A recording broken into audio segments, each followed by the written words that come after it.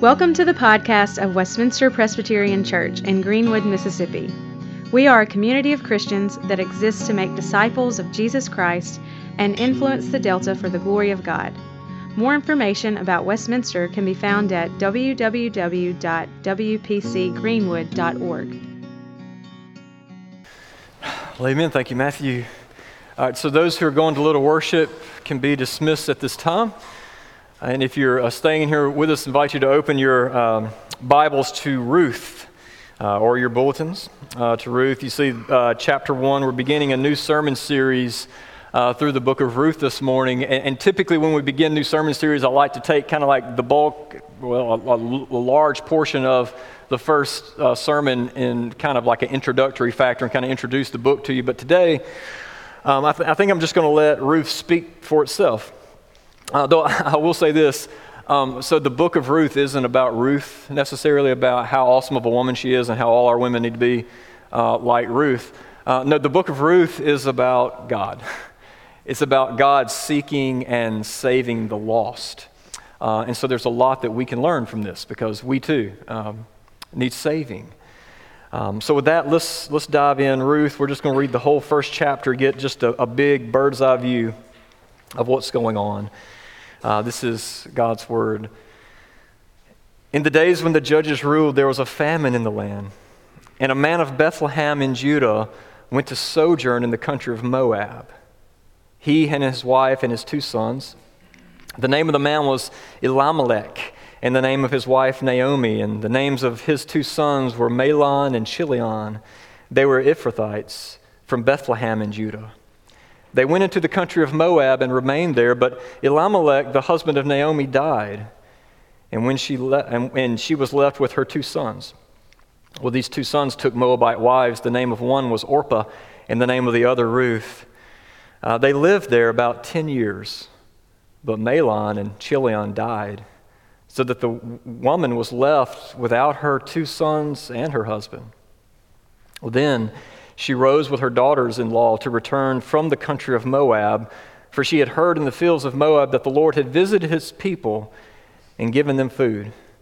So she set out from the place where she was with her 2 daughters-in-law, and they went on the way to return to the land of Judah. But Naomi said to her 2 daughters-in-law, "Go, return each of you to your mother's house. May the Lord deal kindly with you as you have dealt with the dead and with me. The Lord grant that you may find rest, each of you in the house of her husband." Then she kissed them, and they lifted up their voices and wept. And they said to her, "No, we will return with you to your people." But Naomi said, "Turn back, my daughters. Why will you go with me? Have I yet sons in my womb that they may become your husbands? Turn back, my daughters, go your way, for I am too old to have a husband. If I should say I have hope, even if I should have a husband this night and should bear sons like today, would you therefore wait until they are grown?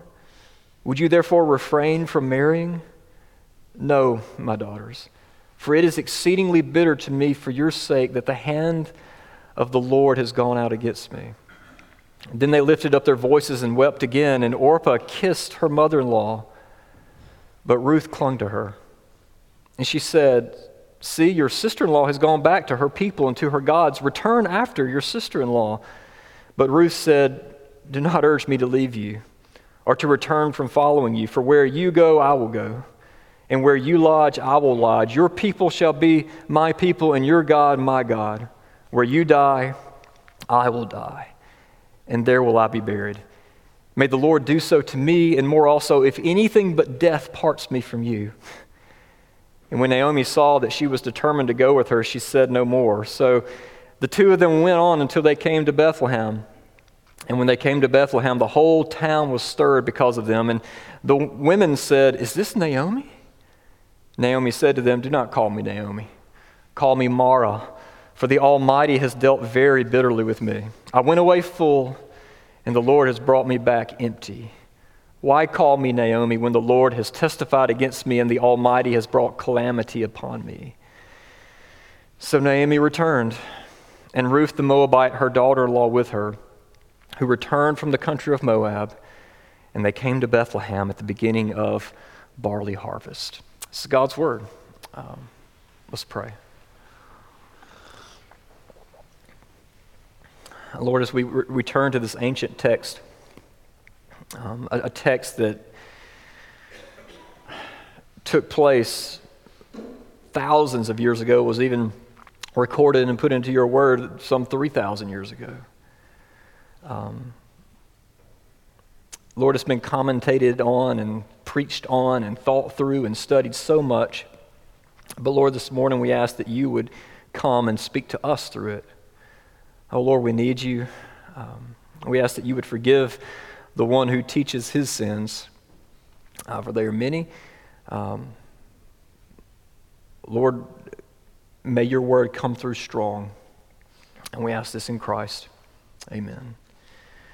So there are a lot of things going on in this chapter, but there's also one really large reality that is also true of our lives, and it's this: saints and sinners and the providence of God. Saints and sinners and the providence of God. Let's talk about that. First, saints and sinners. You know, Ruth opens with a key detail that unlocks the rest of this book. It's verse 1. They say, in the days when the judges ruled. In other words, this happened during the time of the book of Judges in the Bible. And that detail is so important because as we read through Judges, we see that this was one of the lowest points in Israel's history. One scholar said, Judges is a record of division, cruelty, apostasy, civil war, and national disgrace. And throughout Judges, there's this tagline that keeps appearing, and you've read it, you've seen it. And in those days, there was no king in Israel, and everyone did what was right in their own eyes. Which means, it's kind of like how it is in America. People thought it was up to them. Like, hey, the cavalry wasn't coming. There is no king to step in and to save you. If you're going to be saved, you got to save yourself. If you're going to rise up, then you and your family, you're going to have to do it.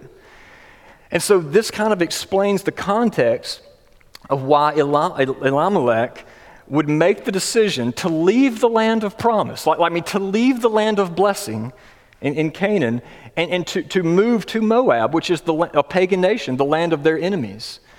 So who on earth would do that?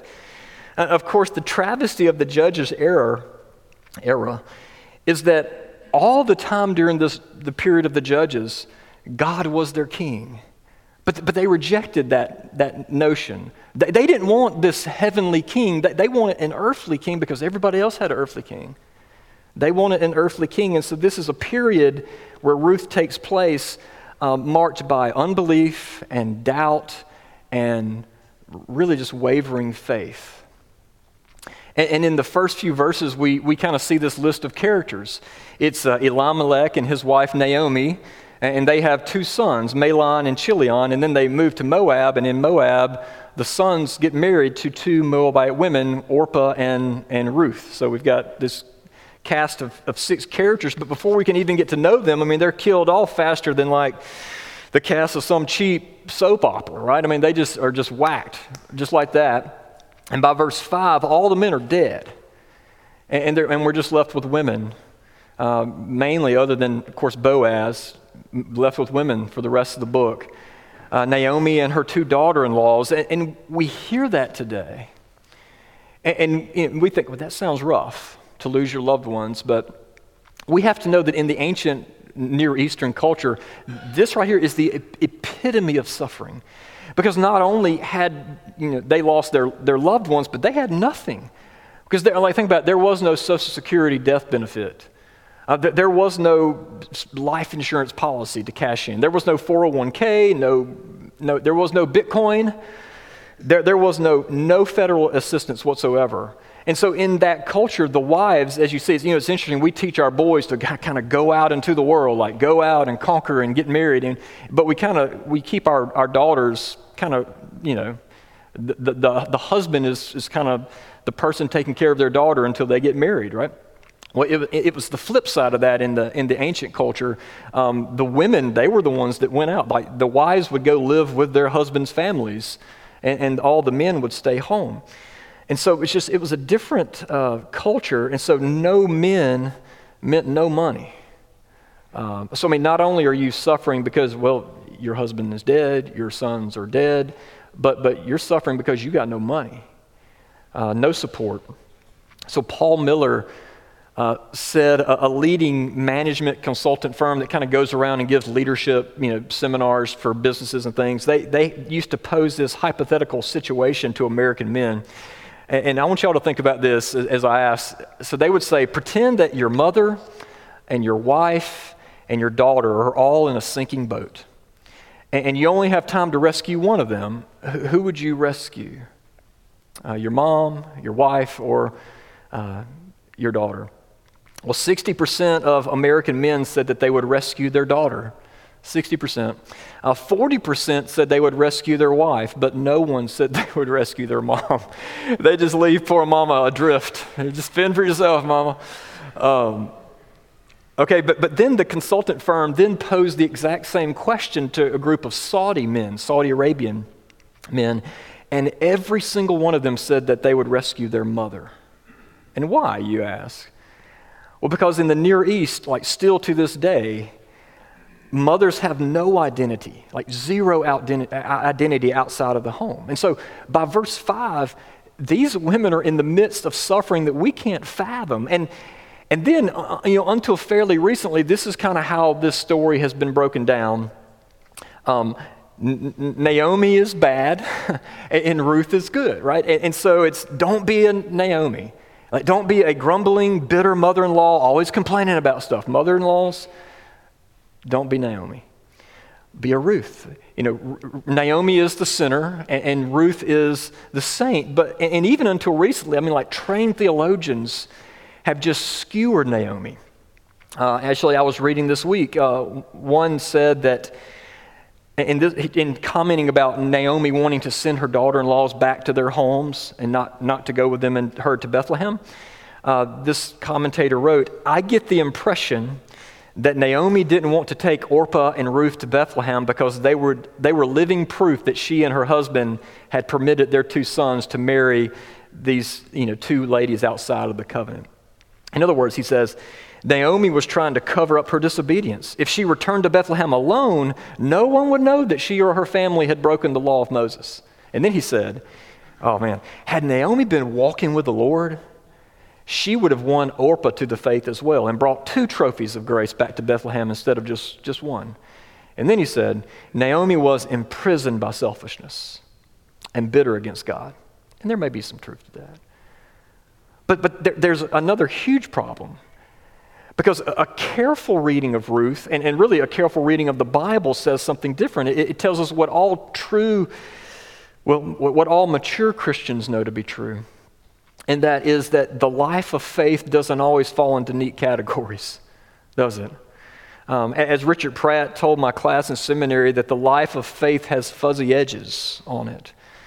Or Martin Luther put it this way. He said, on this earth as Christians, we are those who are at the same time sinner and saint. And real quick, I may mention this a little bit during communion, but that doesn't mean that you have dual identity. Like our primary identity, if we have been saved, then our identity is washed in Jesus' blood. You are in Christ.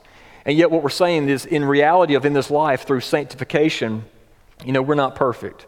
We still have sin that we're trying to kill. And so Brian Habig, a pastor in South Carolina, mentioned something that he heard Nancy Guthrie say that changed his perspective on this whole topic, and I hope it will us as well. And by the way, if you don't know who Nancy Guthrie is, ask some of our ladies who went to the Gospel Coalition Conference a few years ago and ran into her in a restaurant. Just ask them that story. But Nancy is a prolific author, teacher. She's now a podcaster and a member of the PCA. But Nancy and her husband also lost 2 children early in their marriage. Nancy is a Christian woman who knows the pain of loss. She is well acquainted with grief, and so she speaks on the topic often.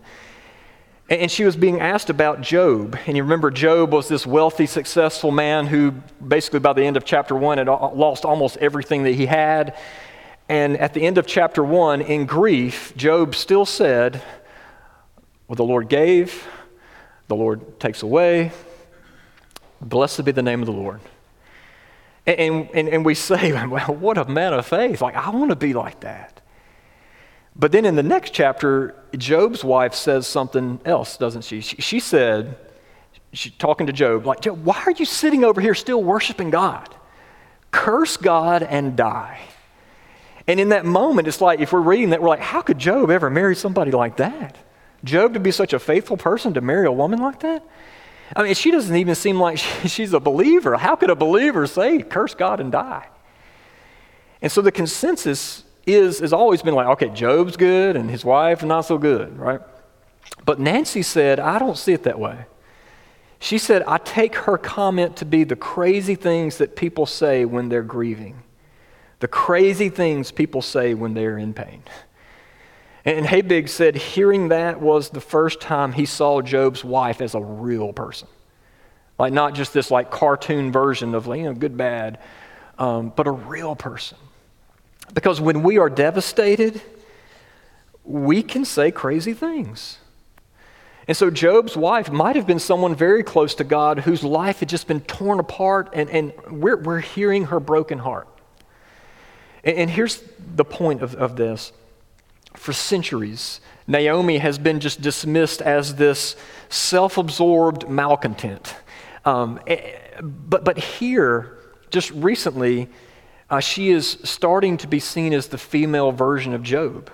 And one scholar said the extent of their losses, the wrestling with God, the bitter laments, they mirror each other, and yet historically we have wept with Job and criticized Naomi. Now is the time we weep with Naomi too. And so instead of trying to be like Ruth, and we're going to talk about Ruth during this series, but we also need to see ourselves in Naomi. Because just like Naomi, many of us are a bundle of paradoxes. Like Paul, we often find ourselves, we do not do the good we want, but the evil we do not want to do is what we keep on doing. And so we too need the gospel in the pain. And so with all that said, notice the saint or the sinner/saintness of Naomi, because she really is all over the place. In verse 8, Naomi, she blesses her daughters-in-law. She said, may Yahweh deal kindly to you. And that word she uses for kind is kind of a special word in Hebrew. It's the word hesed, which describes the love that God has towards his people. And this is this special word that combines love with loyalty, with sacrifice, and just ties it all together. And so this is that steadfast, one-way, stubborn love that will not let you go type of love. It's a love that dies to self, that sacrifices so that others can flourish. And in other words, it's Jesus' love for you on the cross. And if you have experienced that as a believer, then as a believer, that is also the type of love that we give to other brothers and sisters in Christ, that we engage the world with in this way. And so,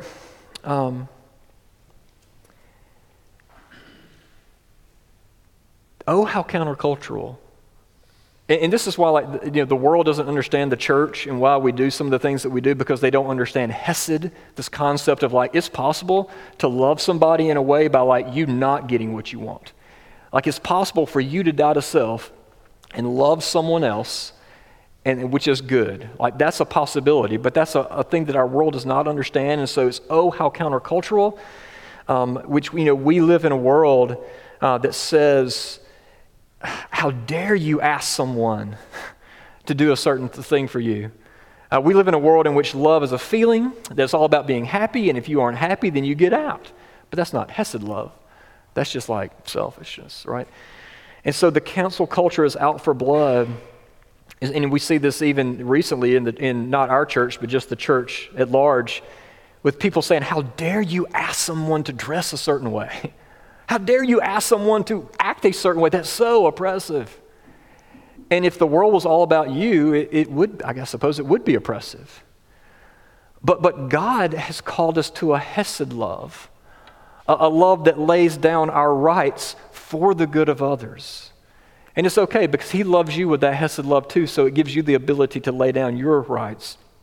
And so there has been a lot of talk recently, just a side talk, just especially in just church world recently of modesty culture and different things that we ask Christians to do. And please know that none of that is about oppressing or hypersexualizing or no, the reason we do that it's because we are laying down some of our rights for the good of our brothers and sisters because we love them in a hesed way. So it's not about being oppressed, it's about serving brothers and sisters in Christ. And we see this a lot with Naomi and Ruth. There's this hesed love, this constant giving towards each other. And so far from being selfish, Naomi is trying to send her two daughter-in-laws away because she loves them. And I mean, she can't be as bad as we think because the fact that Ruth and Orpah both want to stay with Naomi, other than going back to their own homes, shows us that there has to be a wonderful side to Naomi, right? That's the first thing, the hesed love that she shows. Second thing she shows, as far as being kind of, quote, saint, or she's a believer, is she shows tremendous faith because back then, every little nation had their own little local god. Kind of like we got our Mississippi State and Ole Miss and Auburn, Alabama. So they had their local little person, God, that they worshiped.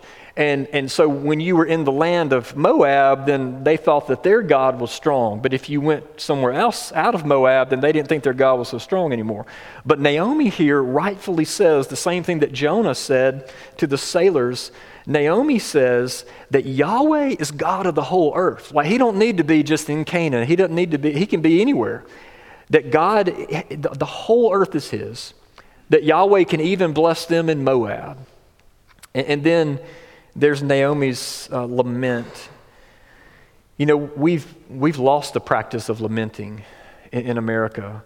And because we hear, at least, sometimes I hear Naomi's lament and I think, man, she's disrespecting God. And as a Presbyterian, I want to come and throw theology at her and tell her why her theology is all wrong. But ironically, with lament, it's actually good theology that drives our frustration. It's good theology that drives our brokenness. And so Paul Miller says, lament grieves that the world is unbalanced. It grieves that gap between your reality and the promises of God. And when those things don't match up, it grieves that gap. And we cry out to God in pain because we know that God is there. Because we know that he is providentially in control. And so there's a difference between saying, why, God? And then saying, how dare you, God? There's a difference. And so to lament is to, by faith, cry out, why? And so the ancient Hebrews were constantly lamenting.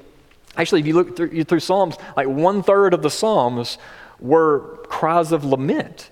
And so maybe, I don't know, maybe our lack of lament today actually reveals a lack of faith. Instead of being someone, I don't know if they believe, crying out to God like that. No, maybe you don't believe. Maybe it reveals a lack of faith that you have, or maybe a love of the world that you may have. Just the inability to mourn sin.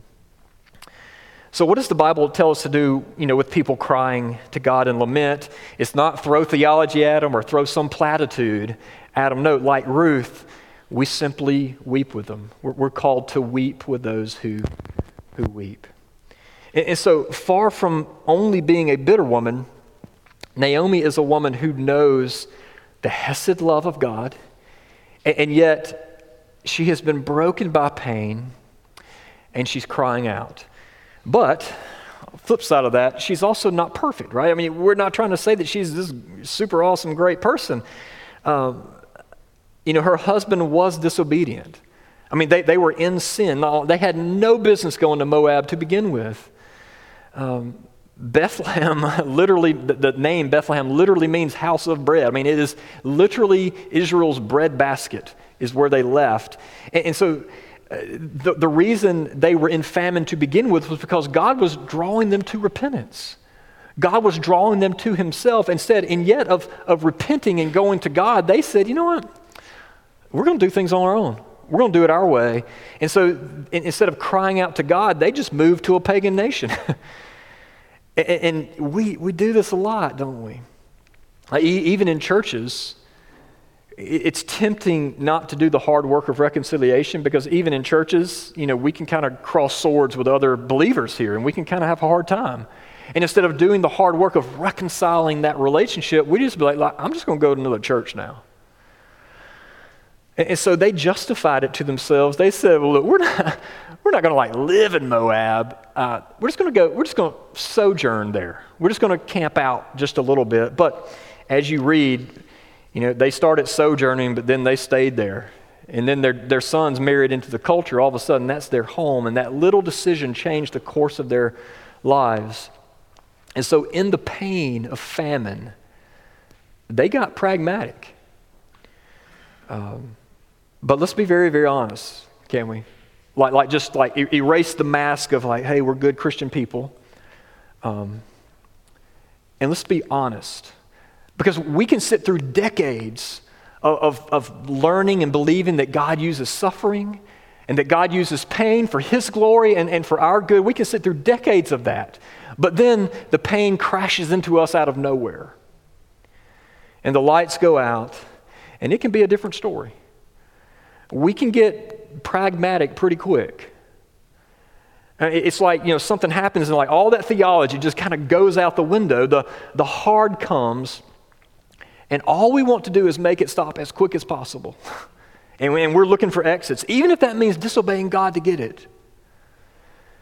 And look, this plays out in a million different ways in all of our lives. Be it divorce, be it abortion, be it whatever. We all have these stances which we say, this is God's way, this is God's will, this is what we're going to do. But then the pain comes, and we can get pragmatic pretty quick. And in response to pain, Christians have found themselves doing things they never imagined they'd do. But we need to know that even there, even in the pragmatic response to the pain, God's hesed love still pursues. And that's why we can get out of bed in the mornings. Sometimes that's the only reason we can get out of bed. Which brings us to our second point, God's providence.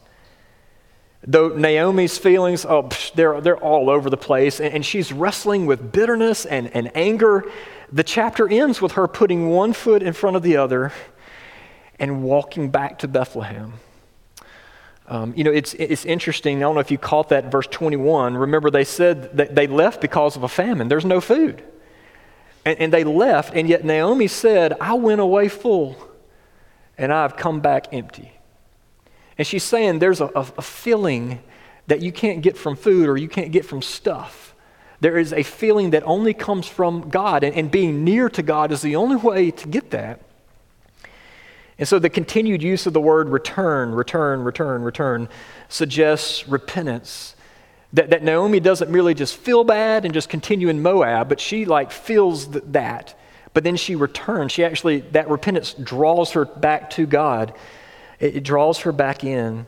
And so Paul Miller said, bitterness openly expressed to God plus obedience is a raw, pure form of faith. It's just doing the next thing by faith. And that's what we see when Naomi walks into Bethlehem. The women ask her, "What is this Naomi?" And Naomi said, don't call me that. Naomi means pleasant. She said, there's nothing pleasant about me. Call me Mara, which means bitter. I'm hurting. But then she said something interesting. She said, for the Almighty has dealt bitterly with me. And that word Almighty is the word y'all know, Shaddai. And when Hebrews wanted to talk about the covenantal love of God, they used Yahweh. But when they were trying to highlight the fact that God, He rules over all things. His almighty rule, His providence over all that happens in life, they used Shaddai, the God Almighty. In other words, Naomi is walking into town, and yes, she's a wreck, but she's walking in and she's saying that God, in His good providence, had done this. Now, Naomi couldn't possibly understand in this moment when she's walking into Bethlehem how God could make good of this mess, her pain. It would be a while before she would learn even some of that. But we know something that Naomi didn't know in the end of chapter 1. We know that at the end of Ruth ends with a genealogy, right? To let us know, hey, what God was doing during this whole Moab, during this whole thing. Because Ruth would have a son. And it's interesting that if you notice when we get there, that it doesn't say that a son was born to Ruth. It says, no, a son was born to Naomi to show just how God is redeeming Naomi during this whole process. She was such a part of the family. And so the son name was Obed. And Obed had a son named Jesse. And Jesse would go on to have many sons, most notably David, who would be king. And then, spoiler, if you keep tracing that line down, the family tree, eventually you'll get to Mary and Joseph and another baby boy born where? In Bethlehem. And so we're seeing this, that God too, in his providence, would lose a son to bring his people back, so that we could know his hesed love. So as we close, let's borrow a story from Brian Habig. Brian tells a story about Dorothy Sayers. And Dorothy, if you don't know who she was, Dorothy Sayers was the first woman to graduate from Oxford University. Big deal. First woman graduate. And she was a writer. She wrote a lot of things. Amongst the things that she wrote detective fiction, detective novels. And in her stories, the detective's name was Lord Peter Wimsey. And halfway through the series, Dorothy Sayers has Lord Peter Wimsey. You know, he's solving crimes, almost like Sherlock Holmes. He's solving the crimes, he's doing the things, but he's hurting. He's not whole. He's not in a good place. And out of nowhere, like in the middle of this novel series, this character shows up into the story named Harriet Vane. And in the stories, Harriet is one of the first female graduates of Oxford. And she also writes detective fiction. and the two of them meet in their stories, and they work on some cases together, and they fall in love, and they get married, and like it changed the detective's life. It changed his whole trajectory. And more than a few literary critics have said, Dorothy Sayers wrote herself into the story. She created the literary world, she created the characters, and then her heart so went out to the characters that she wrote herself into the story to redeem them, to save them. Well, I hope you know that is the gospel. And that's why we can get up in the morning. That's what God did. That God took this world that he created, and he didn't just look at it with all the pain and all the suffering and all the heartbreak and say, wow, what a drama, I can't wait till the next season. No, his heart so went out to his creation and to the people that he created that he wrote himself into the pain. Actually, he took the pain on himself so that we could be made whole. And now look, that doesn't explain all of our pain. When the pain hits you, that doesn't explain, we may not understand why is all this happening, but it does reinterpret our pain, doesn't it? So this morning, really, the big picture of Ruth chapter 1 is a call, like to stop playing the Christian and be real, please. As saints and sinners, like come to Jesus in your mess, in your pain, and find what Naomi eventually found, that you really, really can trust him. You can trust Jesus. Amen? Amen. Let me pray for us. Father, we thank you for your word. Again, it hits us right where we are. And so, Lord, I know there are many here, some here who are really suffering. And me too, Lord. Pain has hit me, and I'm like, I find myself just dazed, like I've been punched in the face. But Lord, in those moments where we're so tempted just to get pragmatic and to get relief and let's just figure this out on our own, Lord, help us to trust your providence. That we don't always understand, but we can trust you. So Lord, may we do so in Christ. And Father, now as we come to your table, we ask that you would take these everyday elements, this juice and cracker, and that you would set it apart to be a means of grace to your people, to remind us just yet again of who you call us. And we ask this in Christ's name. Amen.